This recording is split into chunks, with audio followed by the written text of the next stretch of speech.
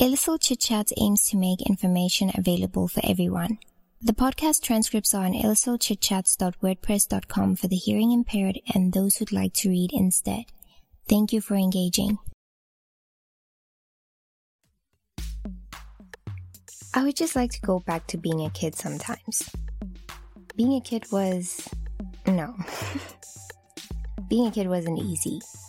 I mean, kids are probably the nastiest bullies you'll ever meet. What a horrible time I had. We'll just say it was easier than whatever kind of hole we fell into the moment we turned 18. Because when you turn 18, you expect everything to be easier because you don't have school anymore. You don't have and you're supposed to be freed out into the world until real life hits you. Yeah. Hello everyone. I love how I started this episode so negative. But I really didn't mean to. I was just thinking about how nice it used to be being a kid. And then I thought kind of deeper into it and I was like, but kids bully each other as children, so it can't have been all that nice, right? But it was nice as a kid. You had no responsibilities. You had lesser fears, etc., etc. It was so nice, actually. I'm not even gonna deny it. Hello everyone, my name is Reneth and welcome to Illicit Chit Chats. My mind's about to burst, bear with me. Here on this podcast we speak about the 3 a.m. thoughts, the afterthoughts, and film. Today specifically, I felt the need to talk about, how do I put this? Fear and anxiety. I don't want to say how childhood fears turn into adulthood fears because there are specific fears that you grow out of, and as you grow up, you gain new life-stifling fears, worries, if you may. This topic was inspired by recent research that I had to do for a project. I had to go back to my old psychology books and I came across a table in one of my textbooks that described the type of fears and how they change with age. I like how HeySigmund.com explains fear in children in such a calm and casual tone. Literally the casualest tone in which you can explain psychology. So they say that fear in children is nothing to worry about because this is part of their development. We all have that fear of the unknown, right? So because this kid hasn't been around for that long to know that a balloon looks fun and that the thing can just pop, they're going to be startled and scared of balloons until you explain to them that balloons do pop, or until they figure it out themselves. Basically, they tell you that this is an essential step into learning about how the world works, and it would be best if you were patient with them because they're learning what that experience means for them, what it means to them individually, and what it means for the world. They're starting to understand the world. And they might learn these things aren't scary at all. It also says that the child will become aware of their capacity to cope. I had to put that in there quickly because coping, I've been taught, differs from person to person and is imperative for your well-being. They go on about fears and worries turning into bad things, and that's when they hinder your life. Maybe the kid is restless, they can't sleep, their sociability changes, etc., etc. I don't know if that's the right word, but this is where people might say, "You've changed," or "You haven't been yourself lately, are you okay?" So this table that I came across gives you an age group, and then it says what the fear is of that time. The zeitgeist. Listen to me, the zeitgeist. So infants and toddlers will be scared of loud noises, anything that overwhelms their senses because they lived in a calm space before they were thrust into this world. Also, their parts are brand new, as if they're cars. But their parts are fresh and they haven't been polluted yet, so they can't handle any of that. They also don't like strangers and being away from their parental units. Now that I think about it, I was right. Being a kid is not easy. I know we can't remember it. But that's why babies just look at you like, "Why are you so big? What the F are you doing? Please stop making that noise. You're not funny right now." It's like that saying, they're more scared of you than you are scared of them. Only they think you're weirder than you think they are. I mean, you've seen a few dozen tiny people. They've never seen giants before. Moving on, let's say 3 to 6 pretty much have the same kind of fears. They don't like lightning, loud noises, anything they're not used to, anything costumey, being separated from things they are used to, or, or things that they love, in the dark. And then kids 7 to 11 are still scared of supernatural things, being home alone, something happening to them or people that they know, being rejected and judged, which goes into adulthood, and it turns into what peers think of them and how they fit into the world. This is such a crap thing because I can attest that it goes on until you die. I haven't died yet. But just to put it bluntly, I don't think it's something that you get over when you think about how you fit into this world. It's something that you continuously think about. I don't know, I know a handful of people that are content, that are not constantly thinking about how they fit into the world.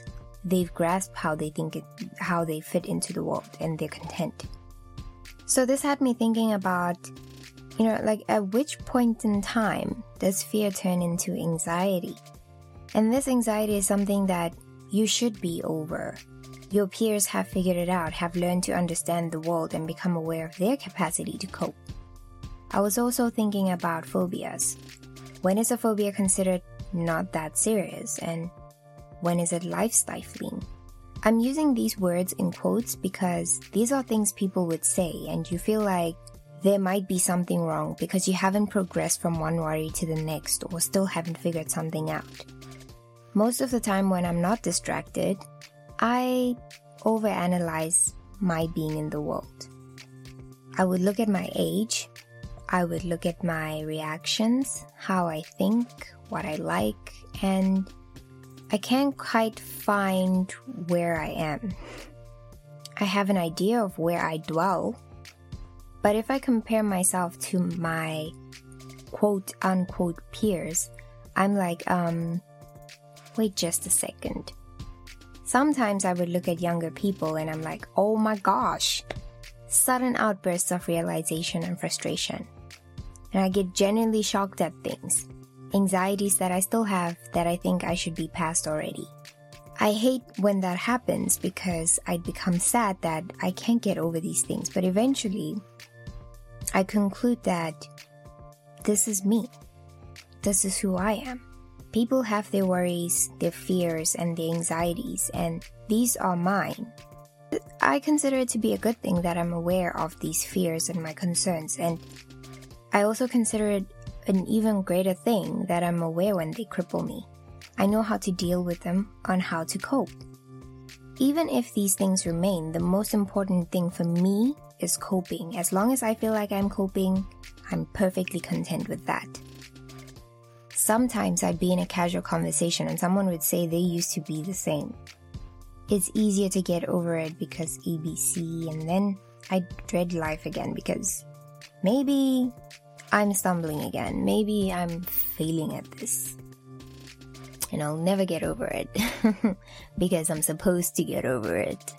This used to happen a lot when I was younger. But I've become very self-aware, and instead of trying to compare or trying to get myself to function like other people, I continuously learn that I'm functioning just fine in my own way.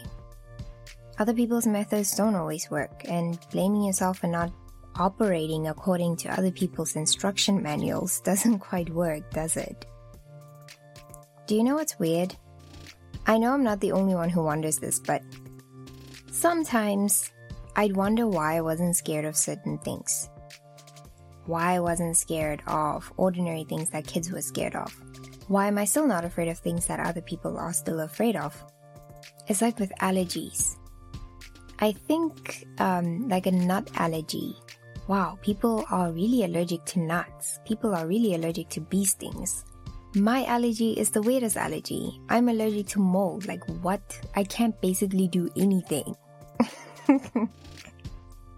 Well, I can, but like on American Horror Story Cult, I couldn't relate much because I was never scared of clowns objects, those dots. Okay, those dots are just uncomfortable to look at. I'm not scared as in I feel like, my life is over because I'm seeing the dots. Tryptophobia, I think, is it. It's just uncomfortable, man.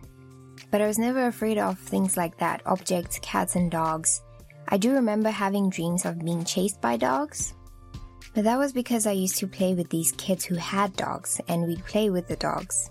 And, as we all ran, the dogs were running with, and then I would wake up my mother in the middle of the night.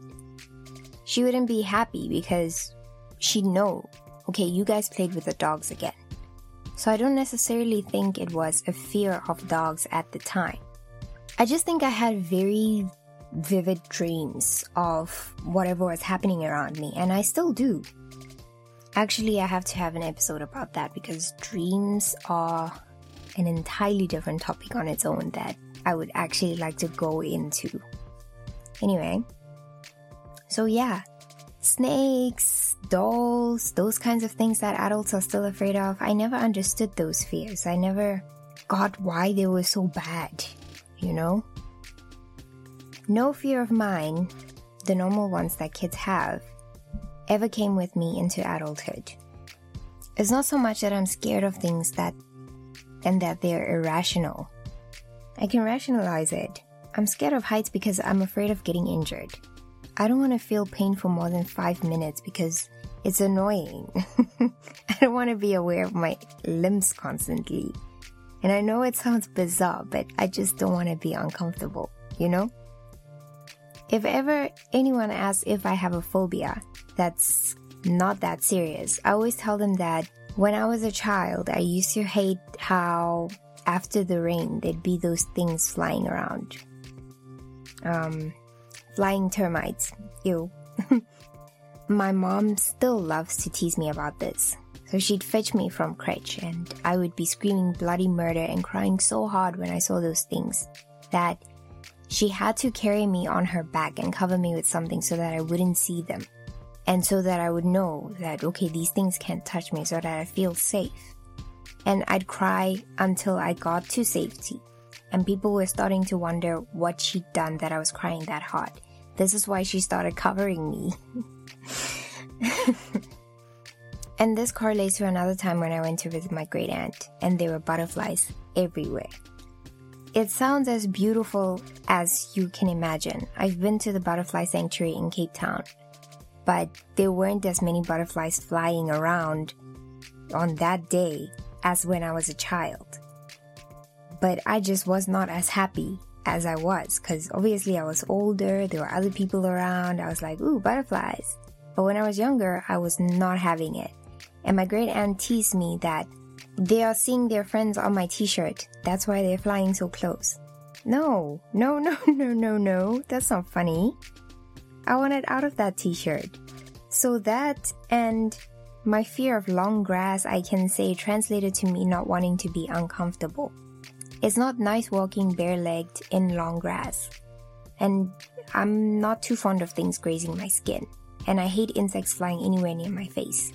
I can't even stand the buzzing of a fly or a bee. Like, they can be around, just not near me. I guess I was okay with having that kind of fear.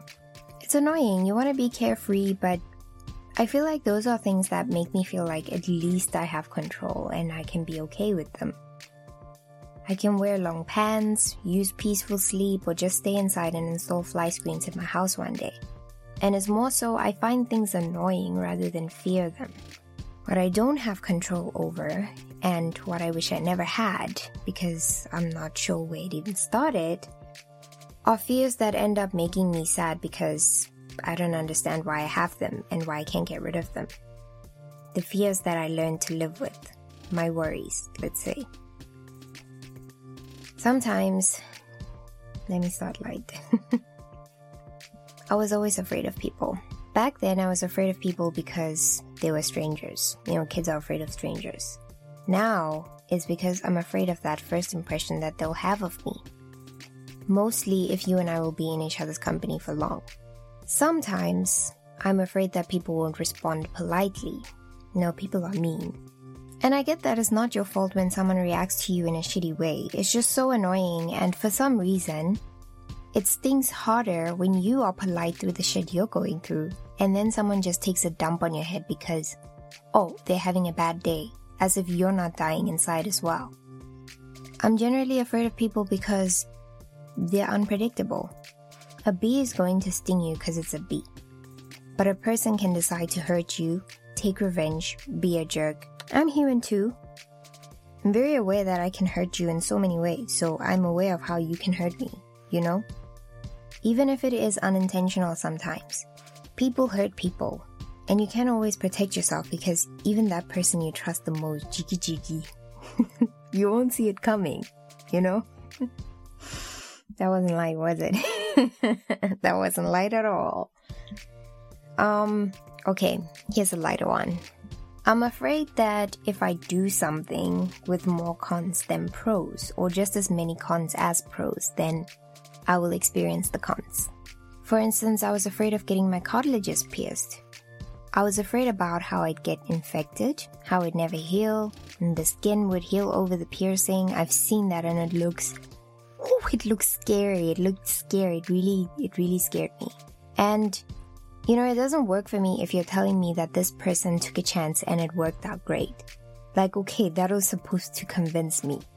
It will always be in my head that I'm going to be that sucker with the bad luck where it will not work out okay for me. And someone scolded me on that once. They said that I spoke negative energy into the universe. That if I think something will go wrong, it will go wrong. But I just can't go on a story of how this one did it and it worked out for them, so it will work out for me as well. I do extensive research before making my decisions, so I guess it's a good thing that I have that fear. I did so much research before I got my piercings, and I've learned to trust the universe that through my research, I'll be ensured to have a good experience. But I will always have that fear. So the trust in the universe and the fear are symbiotic, and I think I'm good with that. I deleted a part because as I wrote it, my heart sped up because I started feeling anxious again about certain anxieties of mine. And I wish I hadn't started writing it because I did want to share it, but it was so close to one of my biggest anxieties, like my biggest causes of my anxiety.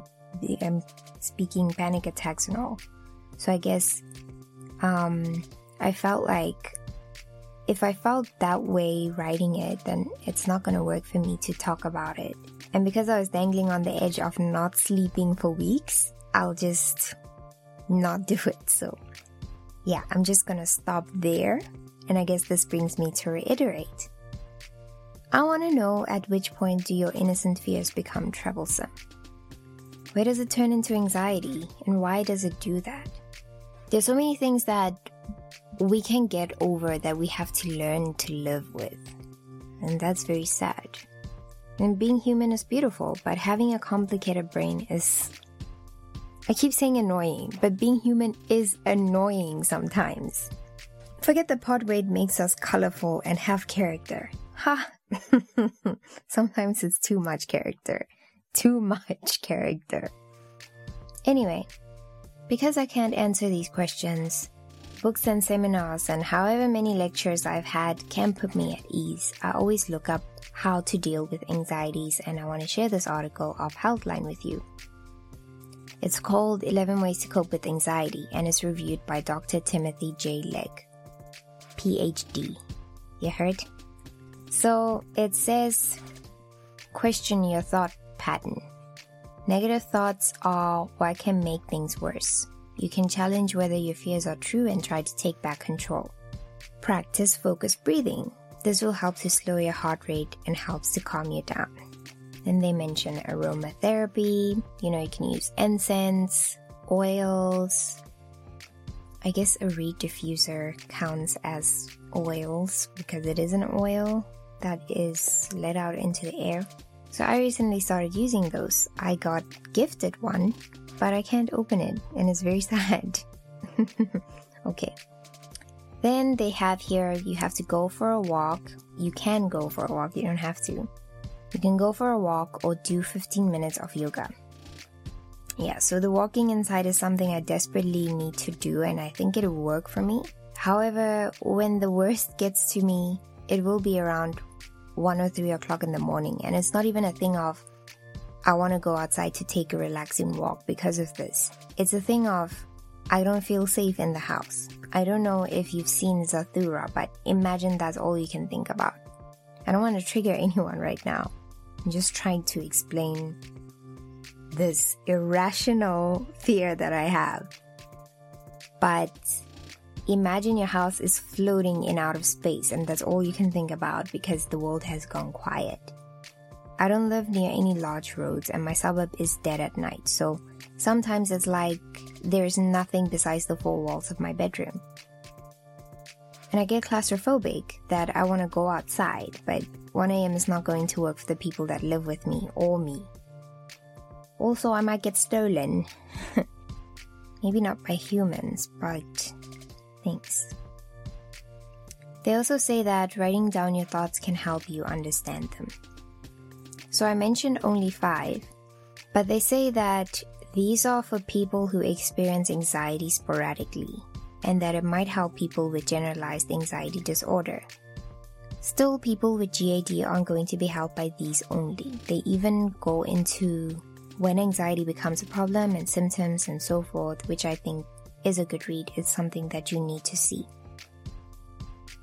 From my experience, I go through things. As much as I become aware of them and think I can convince my brain to act in a particular way, I don't fully understand what is happening until someone points it out to me or until I read something that speaks to how I've been feeling.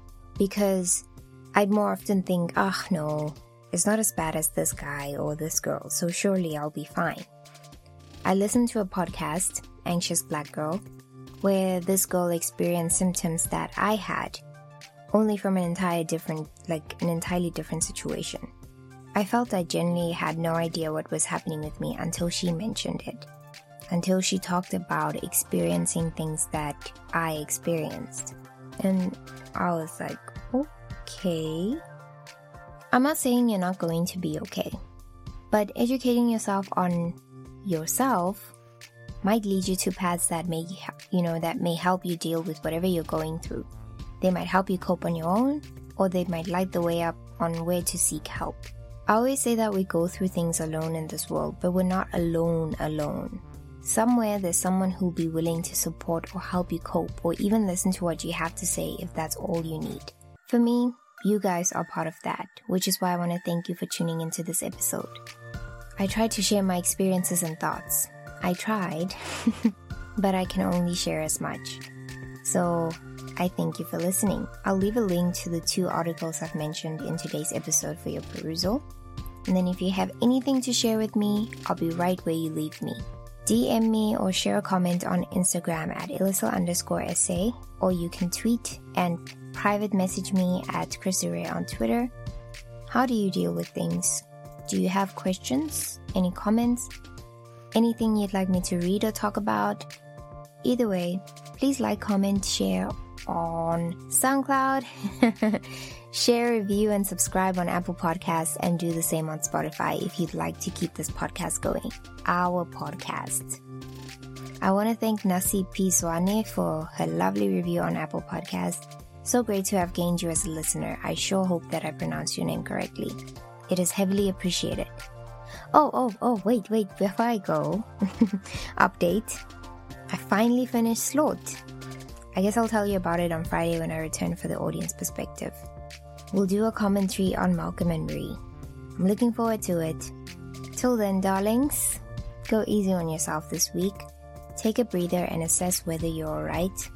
Remember, it's okay to take breaks and to get some fresh air before diving into work. Also, please hydrate. Don't know what's been happening, but summer's not loving us here. I'll talk to you on Friday. Take care of yourself, seeds. Hi, Raineth here. Around the time that I started my podcast, I was told by someone that they wanted to start a podcast too, but they didn't know how. Well, it has never been this easy to share your thoughts with the world. Certainly not unlimited characters anyway. I joined Buzzsprouts because I wanted a podcast-friendly environment that will have the work that I do with every episode. I'm not looking back. Buzzsprouts is home to 100,000 podcasters. It's an ideal choice because not only do they give you detailed analytics to show how your podcast is doing, they'll give you tools to promote your episodes and an easily accessible podcast website where anyone can listen to your podcast. And because they think of your listeners' needs as well, the website will have a directory of where your episodes are available as well. If you'd like to try your hand at podcasting, Buzzsprouts is an option to consider. You can use the link in our description to check it out. You will get a $20 Amazon gift card if you sign up for a paid plan, and in addition, help support our show.